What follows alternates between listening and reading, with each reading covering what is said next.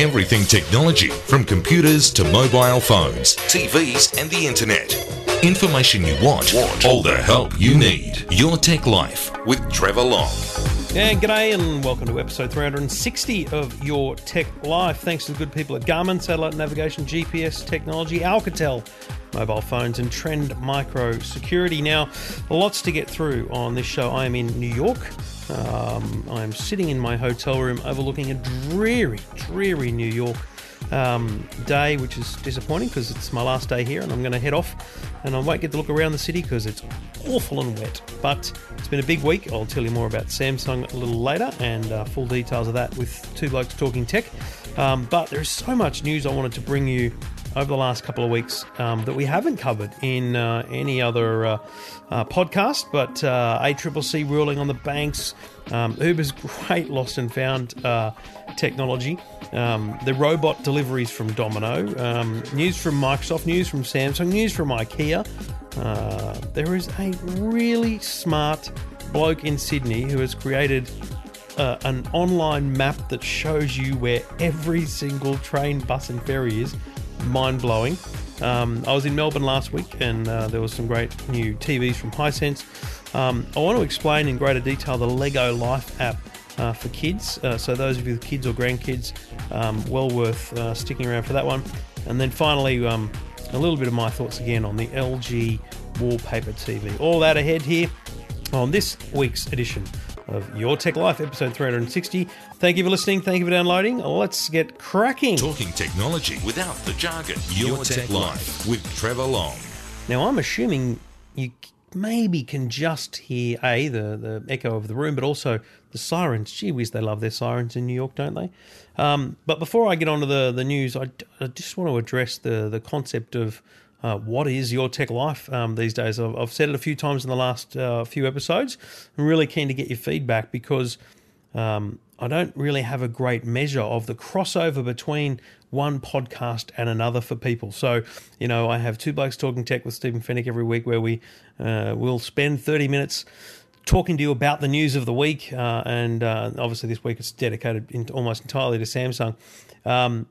I do have a nightly radio show, which is also a podcast. You can listen to that. Just search for Talking Technology on iTunes or Pocket Casts. And again, ratings and reviews are much greatly appreciated on iTunes for those shows. The full show of Talking Technology is available every single day, and the second podcast is just the 2 interviews a night that we do. So you don't hear any callers or other tech news. So thinking about the fact that you have, so many different outlets of content, I hope you can appreciate why it's actually been a bit of a struggle to find not the content, but the structure for this show. Now, one of the challenges is the open line, the talkback callers.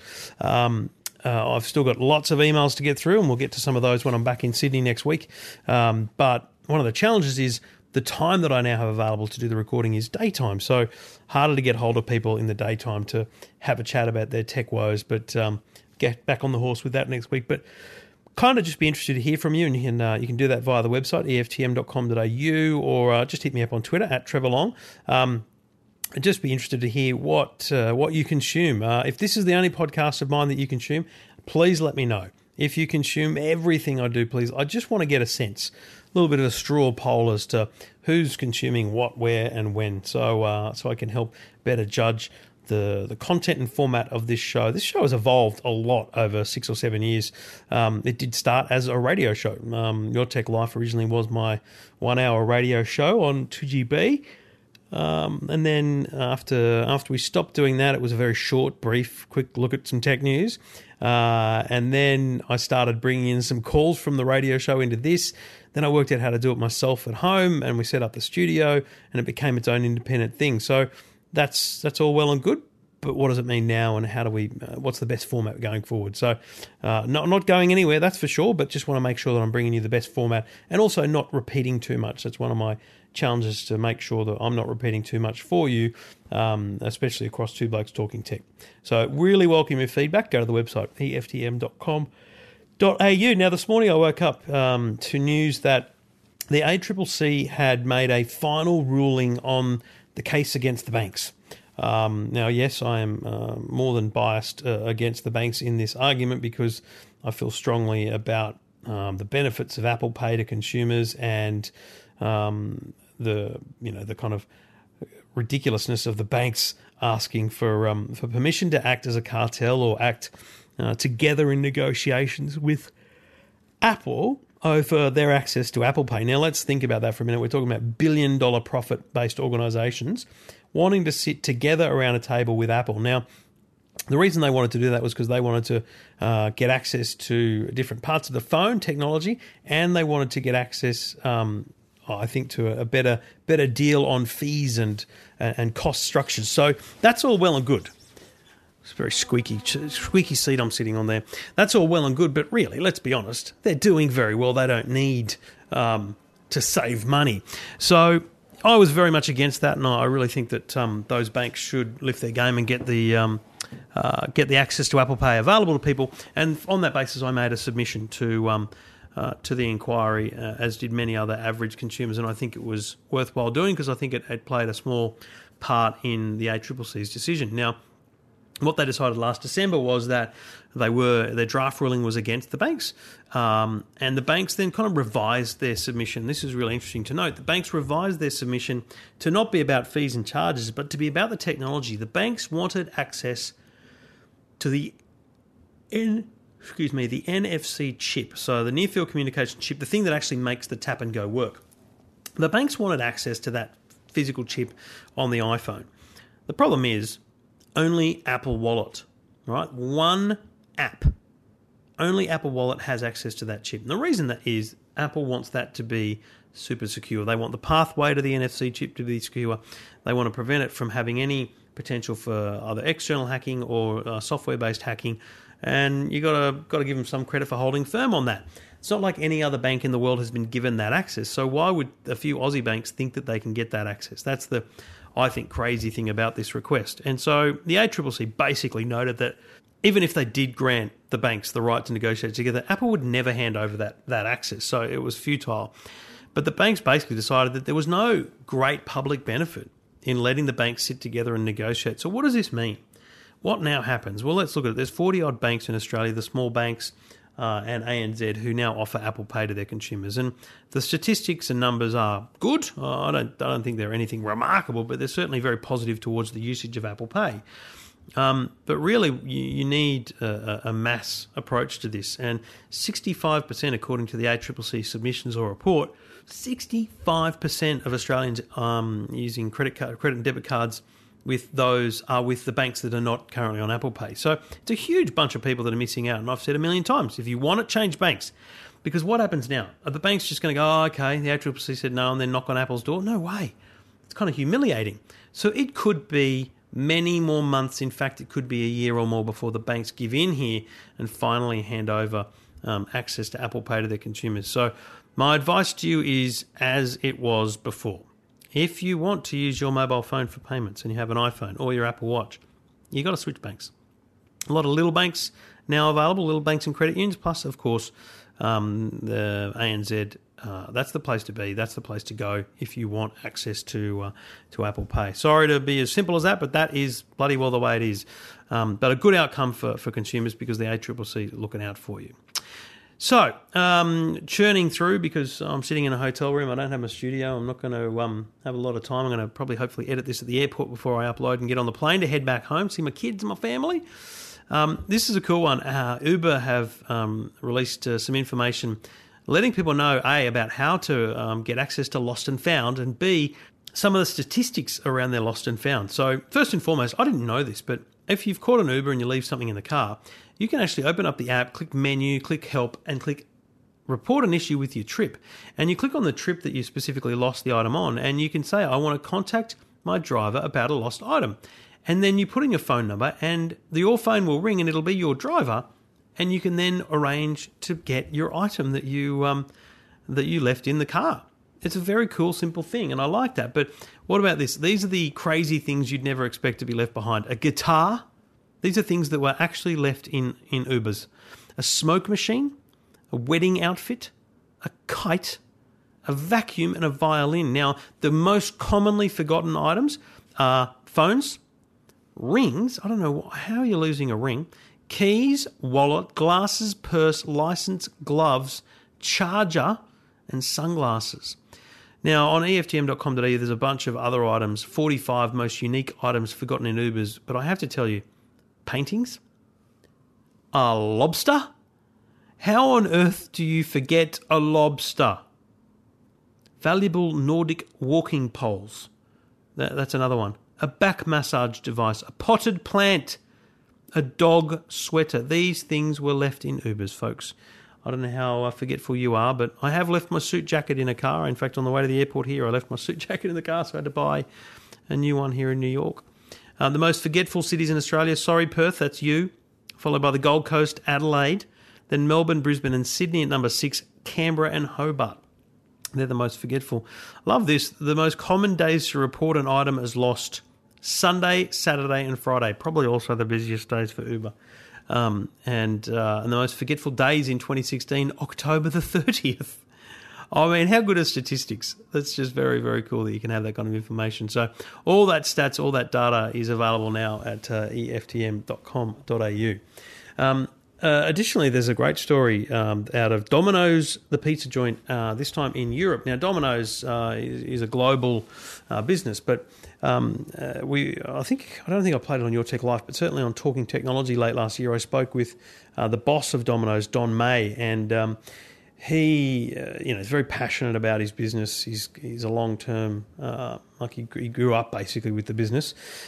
He loves his drones, and we talked to him about drones and the partnership with Flirty to trial drone pizza delivery in New Zealand. Now, that's happening, and they're testing that in New Zealand still. In Europe, in Germany and Amsterdam, they're now testing, robot deliveries. Now, they've got these little robots, and Nick Bennett with me on Talking Lifestyle described it best.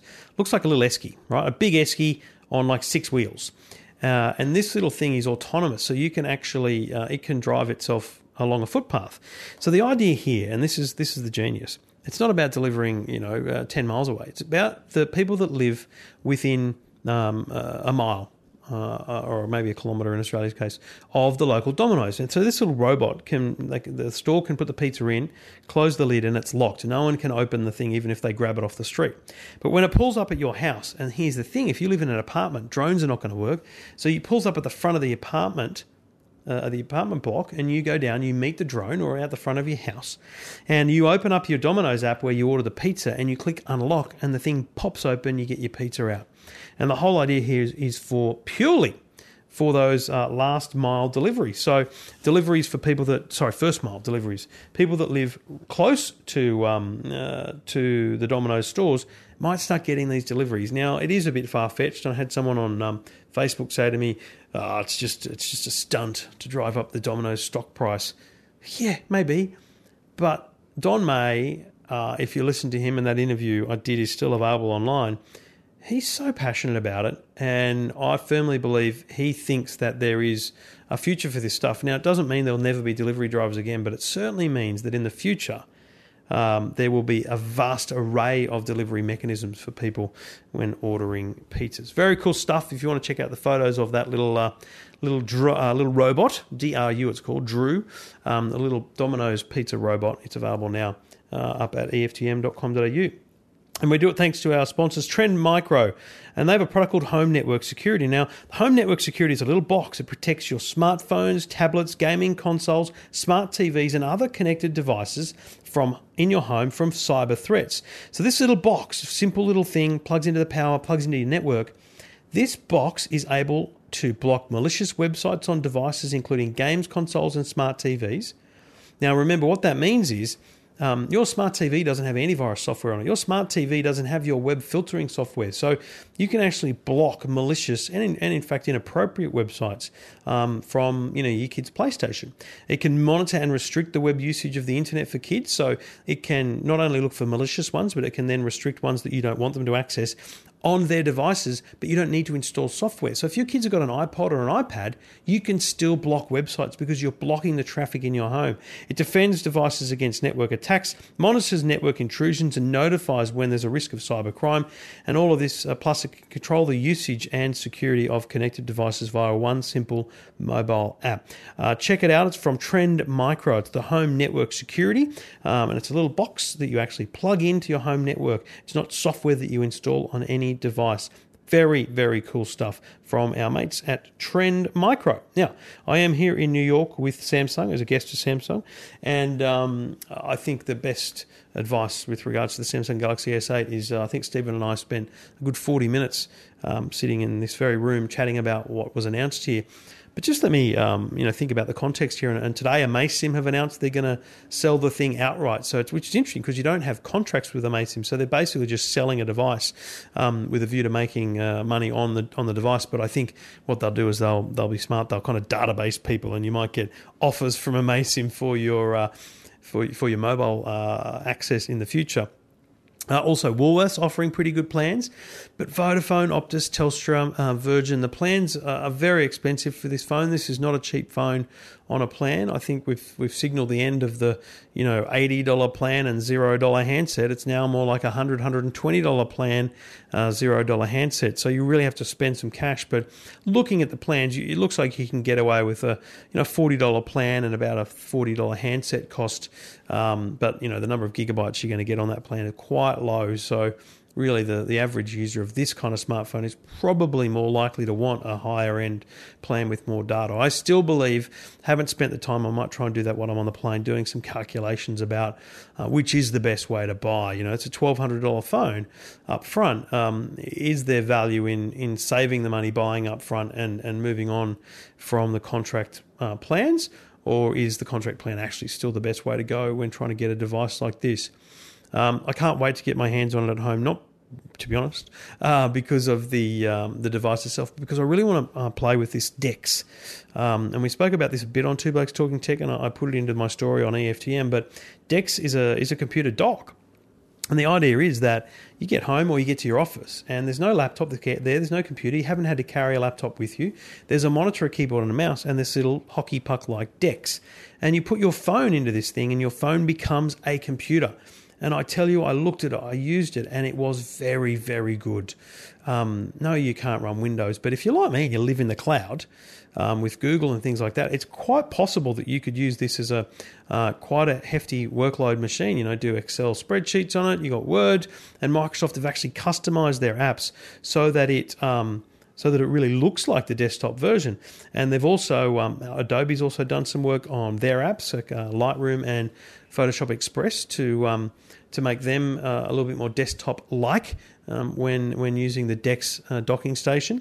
Pretty darn good stuff from Samsung with the DeX, and I think that's what's really, really interesting to me. It won't be their absolute best-selling thing. It won't be the reason why people buy this phone, but I'd be surprised if it isn't, an indicator to what more people choose to do with their devices and what other companies do with their mobile devices. Because if you look 5 years into the future, there's no reason why anyone needs a laptop. The power that is in your mobile phone is enormous. Unless you need video and high-end editing and graphics power, your phone can do everything. So the interface is what matters, and I think an iPad is a great device, but I think if you could plug an iPad into a monitor and get a Mac, that would be very interesting. So interesting times and a great little product from Samsung. If you want more details about the big screen Samsung Galaxy S8 and S8 Plus, they're all up at EFTM.com.au, photos and whatnot, so it's all there for you to see. The other one that I put up this week because I saw it, I got hands-on with this device at the Microsoft Sydney store last week before I came to America, is the Microsoft Surface Studio. So the Microsoft Surface Studio is a big all-in-one computer, right? Now, when we say all-in-one computer, you know what that means. It means it's really just a monitor. So think iMac. Now, the thing about the iMac is it's beautifully thin on the edges, but it bulbs out into this big kind of, cone-like shape because that's where the brains, the guts of the computer are. So what Microsoft have done is gone, so in the stand, they've put the guts. So the stand sits on the desk. There's these two beautiful chrome arms that hold up the screen, and the screen is super thin. It's like 5-6 millimeters, and it just moves fluidly with just one finger. You can move it up and down, go down to about 20-degree angle on a desk. So people that love drawing, graphic design, things like that are going to love this for that reason. And people that do, Word and Excel and other things like that will love the upright version and the touch screen. So here's where Microsoft's 10 links ahead of Apple. Touchscreen. The touchscreen is so usable. And we had this really weird discussion at the Microsoft store. The people from Microsoft were saying to me, well, you think about the number of things you do with two hands. You wash the car, you use two hands. You wash the dishes, you two hands. We're not exactly unable to use two hands at the same time. But with a computer, we end up just using a mouse. Just one hand there, just moving around the screen. Why not have a pen in one hand and what they call the dial in the other? And when you're in a drawing program or a painting program, and that's the one application we looked at, you've got the dial in one hand, you're flicking through colours or size of the brush, and in the other hand you've got your pen. And you actually, and I did it in 10 minutes, I suddenly became someone who was able to, do this ambidextrous work, and it was just fluid. It really works so easily. So there's a real benefit in what Microsoft's done with the combination of touch screen, dial, pen, keyboard and mouse, plus this tiltable screen. I honestly cannot wait to play with this device. I'm going to try as I may. I'm going to try and replace my Mac with it for a month and see what I miss, see what I feel, and see how it goes. I have good hopes, but the only issue I see right now is the dial, this little, literally a dial that you hold in your hand, which you can put on the screen anywhere or on the desk next to you, is its best feature, but apps need to be built for it. So Photoshop and Audition and Premiere apps, which I use from Adobe, don't yet have dial customizations. That would be sensational for me, and I wonder whether or not my experience will be stilted by the fact that I use those apps so much. So I'll have to wait and see how that pans out. But it is a beautiful looking device. Now there's 3 variants coming to Australia. There is a 8 gigabyte of RAM version with an Intel Core i5 processor, 1 terabyte hard drive. Brace yourself. You might need to be sitting down for this. $4,700. There is a 16 gigabyte of RAM Core i7 processor version with 1 terabyte hard drive, $5,500. And the top of the line one is a 2 terabyte hard drive, 32 gigabyte of RAM, Intel Core i7 processor, $6,600. So that is not cheap. And I think, again, I'll do some comparisons, but like for like, your iMac's going to be cheaper than that, I'm pretty sure.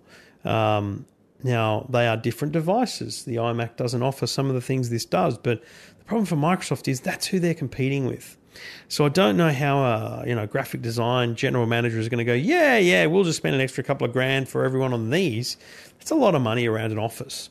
So I fear that Microsoft will struggle under the weight of that pricing, but perhaps, as with the original Surface tablets, perhaps in time, in 2 generations of this device, the prices will come down and they'll find a way to amortize that out, I guess, across things. So interesting stuff. But as I said, I've taken some photos. They're up at EFTM.com.au.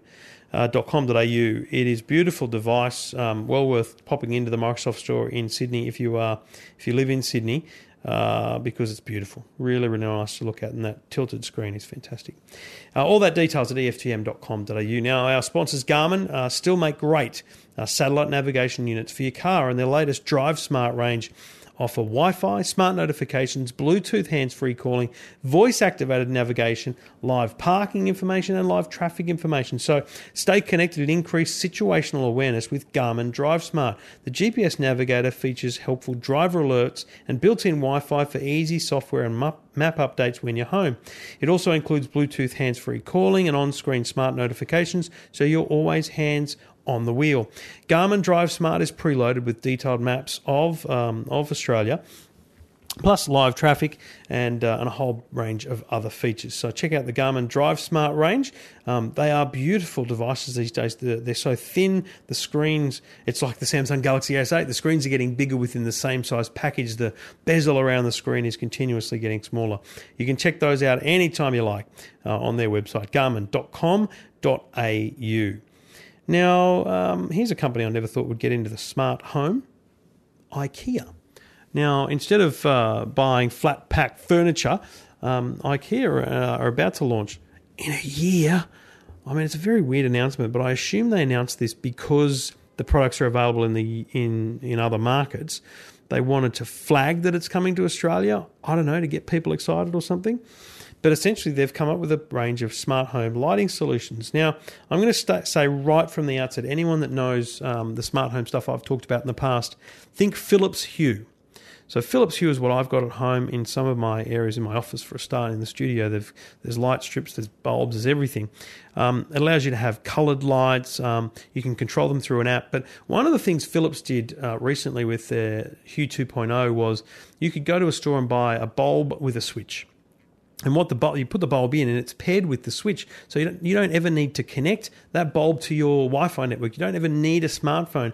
You can have new levels of control just with that smart switch. So you can have dimming, for example. It's just out of the box, dimming on a light without getting an electrician involved.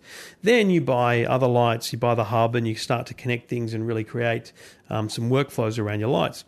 So I've got to be honest, that's what it looks like to me from IKEA. Is they've got a kinetic switch, which is power, no powered buttons for the lights. They've got light bulbs, they've got sensors, and they've also got these wall panels which kind of look like picture frames, but they light up. I don't quite know where you use those, but maybe you put them on the roof and just create light. I don't know, but they do look very impressive. But these things are going to not be available until 2018. So unless we can get our hands on them earlier to get a test in place, I don't know why we're even made aware of it now, but maybe that'll become obvious to us in the weeks and months ahead. Now, I was sitting in Melbourne last week. I'll tell you about Hisense in a minute, and I saw this tweet about a real-time transport map. Now, you may not live in Sydney, but it's fascinating regardless to have a look at what this guy's done. A guy called Ken Sang, who is a Sydney programmer. He does some work with, I think, finder.com.au. He works or goes to the University of New South Wales. He's a genius, and he's created a real-time map of Sydney's transport system. Now, to put this in perspective, Transport New South Wales, the government body that runs our public transport, created an open data policy. So basically, all of our public transport is equipped with connected technology that GPS and connectivity, so that at all times they know where the things are. But then they opened that data up so that app developers, for example, could create a transport app that says that your bus is 3 minutes away, or it's running 10 minutes late, or those kind of things, because hey, that information is really helpful. And so you'll see that a lot in transport apps like TripView, that you can actually now see distance, time, and stuff like that about your public transport. So basically, what he's done is he's created an interface to every single bus, every single train, every single tram, every single ferry, and you can put it all on one map. Now, you can zoom into an area and just see the things in your area. You can only see buses and not trains if you want, but when you turn it all on, it's intense. Wow, the scale of the public transport is just overwhelming. I just think it's so cool to look at. And if you're a bit of a, data nerd or public transport nerd, really, really worth a look. I've put a few photos of the maps up at EFTM.com.au, but also if you want to check it out, it's called AnyTrip, and the website I think is anytrip.com.au. Really, really cool stuff. As I said, transport nerds or, data nerds, you're going to love that one. Now, the reason I was in Melbourne last week was for the Formula 1 Grand Prix, but I went down there with Epson and then with Hisense. Now, I should have a drink because I'm talking so much, as you well know. It's just me rabbiting on to you. So these remote sessions don't allow me to play stings to at least break up my monotony. I was down there with Hisense. Now, Hisense had a lot of success last year. Now, you remember their Series 7 is what they call it, Series 7 ULED TVs. I was a massive wrap on it. Unbelievable TV for the price. I've said before, probably not the best looking TV on the market, but geez, if you can pick a problem with it, I'd be amazed. And the price, phenomenal. Like, you're talking about $1,500, I think, for a 55-inch ULED TV back in the day. So that was about a year ago. So what they've done this year is they've decided to bring their Series 8 and Series 9 TVs to Australia as well. So they're trying to bring more premium product to market. A couple of interesting things about that. Firstly, I think Samsung are absolutely packing it, because I understand that 6 of the last 7 months of 2016, Hisense was the number one TV brand in the country. Now, just think about that for a second. Samsung has had market lead by a long way for some time. And according to information I was given, Hisense was number one 6 out of 7 months. And apparently, if you wanted a TV in December, you could have got great deals on Samsung's, because they were, working with the retailers to bring down their prices. So their Series 8 and 9 TVs, by bringing them to market, here's what they do. When you walk into a Harvey Norman store and you say, I'm willing to buy a new TV, you say, like a 65-inch.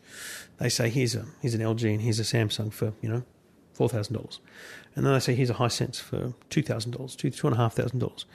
And you look at the sales rep and you go, that must be cheap. What's that crap? He goes, no, it's good. Yeah, I'll take the LG.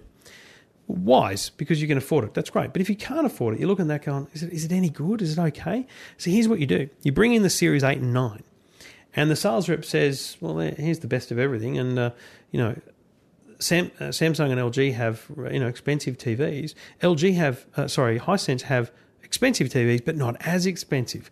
So you bump up the top end price of your product, make the perception be that you do have expensive products, and thus still drive people to the cheaper ones as well. So here's how it's going to work. The 55-inch Series 8, for example, is going to be $3,000.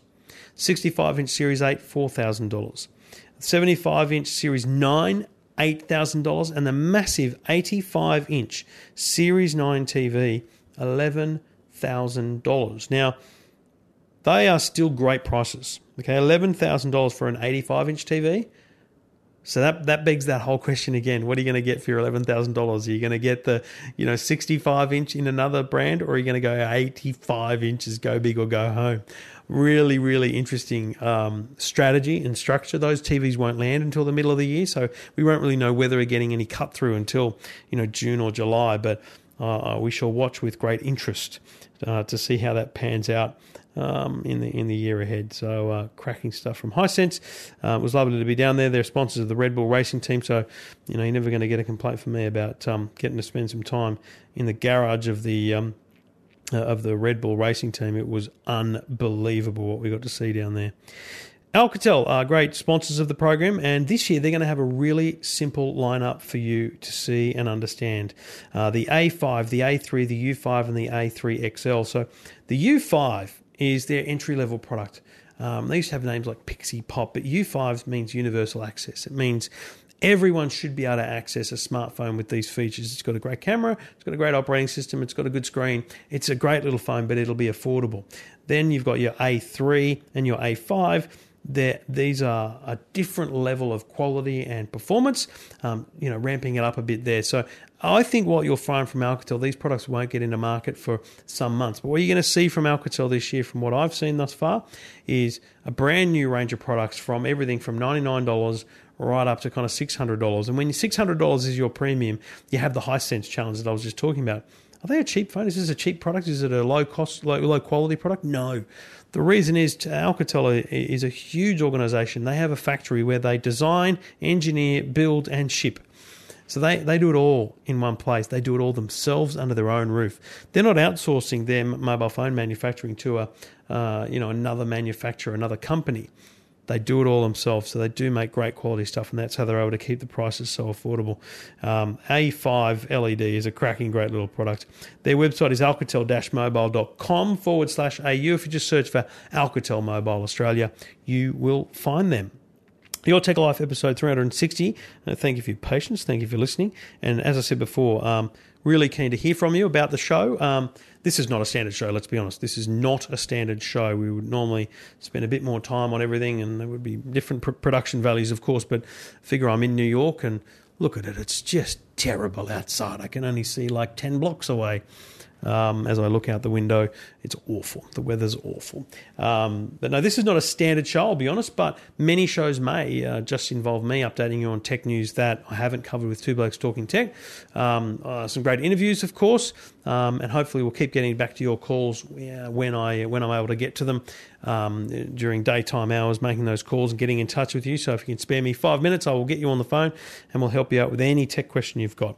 EFTM.com.au to send those through. And again, a quick plea before I tell you about two more great little tech stories.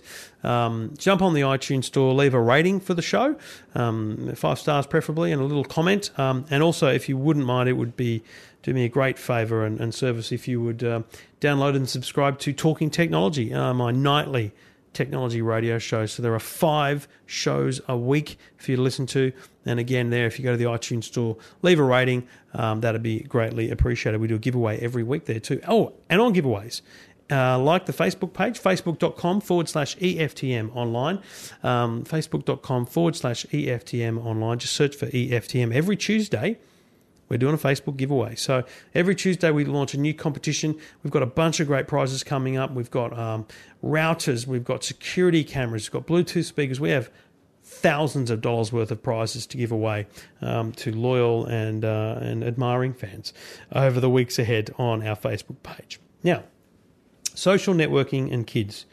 Whew, those 2 words or 3 words don't really mix, but here's the thing. I think Lego have done something very, very interesting with their new app called Lego Life. Now, the problem that they set out to answer here first and foremost was, how do we get so many fans, so many of our young kids that are subscribers to our magazine, printed magazine called Lego Club, how do we get them to be able to share their creations with us? So my 10-year-old makes Lego, takes a photo of it, sends it in to the Lego Club magazine, and never gets featured because there's hundreds of thousands of kids and there's only 2 pages of creations that are listed on the site. So how do they allow more kids to be part of what they're doing and what they're creating? Well, here's what they do. They create an app. And in the app, you can take a photo and you can send that photo up to Lego and share it with the world. Now, first and foremost, it's not your real name. You'll never see your real name listed there. You'll be given a fun code name. I think mine was Senior Silly Cloud. And it randomly generates a name. You can keep generating a new name until you like one, but it won't have any resemblance to your real name. Secondly, when you upload a photo of a little truck or a plane that you built, it gets seen by someone, a real person, before it gets posted online. Moderation, very important. So you can't have some, crazy, nerd in the basement making rude bits of Lego and sending them up to the internet. They'll never get approved. Then, it's basically like Instagram for kids. There's a bunch of official Lego accounts, Lego Batman, Ninjago, all the different types of Lego have accounts, and you can follow them and you can see what they're doing, and they might make challenges. They say, hey, create a Batman story. My son did a story where it was, take a Lego minifigure on a holiday. Took like 4 photos, uploaded them in a series. It was very cool. If you like what you see from the Lego people, you can hit like. You can also post comments with Lego emojis and Lego stickers. Now, the Lego emojis and stickers are pre-formatted and they're all happy and positive, so there's no negativity. You can also type comments on the Legos created stuff, but the comments are moderated. Again, moderation means nothing nasty ever gets said. On stuff that you post, people can't write comments, but they can leave stickers and emojis. It's a completely safe social network for your kids and a great way to introduce your kids to social networking because they're going to get there sooner or later, okay? They are going to be on the internet. They are going to be on Instagram. They're going to be on Snapchat. They're going to be all over the place. So probably worth you dealing with that fact now. And Lego Life is the name of the app if you want to check it out and see how it works. So I'd highly recommend it. But while I'm talking social networking, didn't have this on the rundown to talk about, but I don't know if you've noticed, but Facebook launched Stories this week on the app, on the mobile app. Now, they had this in the Messenger app, but what they've done now is they've put it in the main app, and you can now add anything you like to your story of the day. Now, I don't have a lot of public friends on Facebook, and they haven't launched this yet on Pages, so I can't yet do a story on my Trevor Long page. I'll work out how to do that soon. But what I like is the thing works really quickly and easily. It's front and center, and it just shows how much they are trying to beat Snapchat at their own game.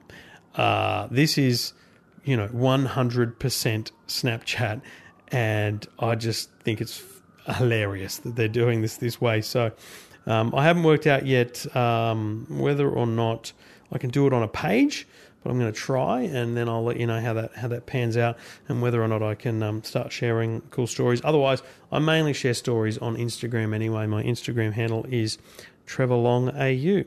Last but not least, this episode, LG's Wallpaper TV. I've been pondering this for some time, and I've got a lot of questions over the last week since the LG Wallpaper TV was announced and pricing was announced for Australia. Now, this is the TV we saw at CES earlier in the year, and I said then, stunning. 2.57 millimeters thick. When it's mounted on your wall, 4 millimeters. So there is nothing on your wall that is 4 millimeters thick. You cannot believe how good this looks. The way it is just sat on your wall, and because it's OLED, the picture is stunning. The price for a 65-inch wallpaper TV, $13,500. Sounds like a lot of money, and it is. And I said this, we discussed this with Stephen Fennick, I would dearly love your views on this. If you had 15 grand, and I know that's a lot of money, would you buy a 75-inch Samsung QLED TV? Best in the business, best one they've got, 75 inches. Or would you buy a 65-inch LG wallpaper TV? Oh, I don't know how I would ever contemplate going 75 inches on the QLED, because the simple fact this thing looks so stunning on the wall. I think LG have absolutely knocked it out of the park there. But the challenge for LG, and this is kind of interesting, the way I was talking about Hisense earlier, the challenge for them is how do they turn that into actual market share? Because let's be honest, they might sell, I don't know, maybe they sell 1,000 of these things. I got no idea how many people have 15 grand to buy a TV. And remember too, for the 13.5 grand, you get a massive Dolby Atmos soundbar, like beautiful sound. For 15 grand with Samsung, you get a TV, no soundbar. So I don't know how many they'll sell, but even if they sell every single one they make, they won't be the number one TV manufacturer in the country. They need to sell TVs at all price points. So I'm very interested to hear from people about your views on what TVs are taking your fancy, what TVs you're interested in. What are you hearing from your friends about TVs as well? Because, to be honest, market data is not readily available in this space. So anecdotal stuff from people like you, really, really helpful. That is it for this week on Your Tech Life, live from New York. Shout out to Rachel Corbett, who has launched a brand new podcast series called You've Got to Start Somewhere. Just search You've Got to Start Somewhere on iTunes or Pocket Casts. First 3 episodes are out now. I've listened to Whipper from Nova and Merrick Watts. And the latest one I'll listen to on the plane is Sam Mack from Channel 7. I know Merrick pretty well, and I found that to be a most fascinating conversation. Whipper I've never listened to, but again, it was fascinating. Very media-centric. If you're at all interested in the media, it's a very good insight into how some people get started in the game and the hard work and hard yards that goes into it. Great work from Rach, who's doing great stuff with podcasting, and it's really good to see people doing well and kicking the podcast along. And that's why this podcast will never go anywhere, because we were almost pioneers, really. If we've been at this for 360 episodes and almost 7 years, I think we're doing something right. And it's with great appreciation that I say that. And hopefully you will continue to listen, continue to download, and perhaps most importantly, start sharing with your friends as well, because one of the challenges I think podcasting has, and maybe I should editorialise on this later, but one of the challenges I think it has is getting new listeners. Not new listeners to our podcast, but new listeners to podcasting. Pretty confident that anyone that has a broad interest in consumer technology and help and advice and support on technology is probably aware of or has listened to this show. But what about people who have a smartphone and do download apps? They have headphones, they have Bluetooth in their car. I mean, the people that could really benefit from podcasting, think about where you listen to podcasting. And again, I'm not asking for, maybe I should do a survey, but I'd love to know more about where you listen, how you listen, when you listen, because I hear from most people that it's an in-car thing, and that's the same for me. I listen to podcasts on the plane, but I always fall asleep. I don't really listen to podcasts at home. I listen when I'm in the car. It's become my car radio. So I'd be very curious to know from you where you listen. And I think, how do we spread the word? How do we spread the word about podcasting? Do we need to market it better? Do we need to, make a simple 101 on podcasting? Are people scared of podcasting? Do they think it's going to cost them a lot of money or something? How do we get more people listening to podcasts overall?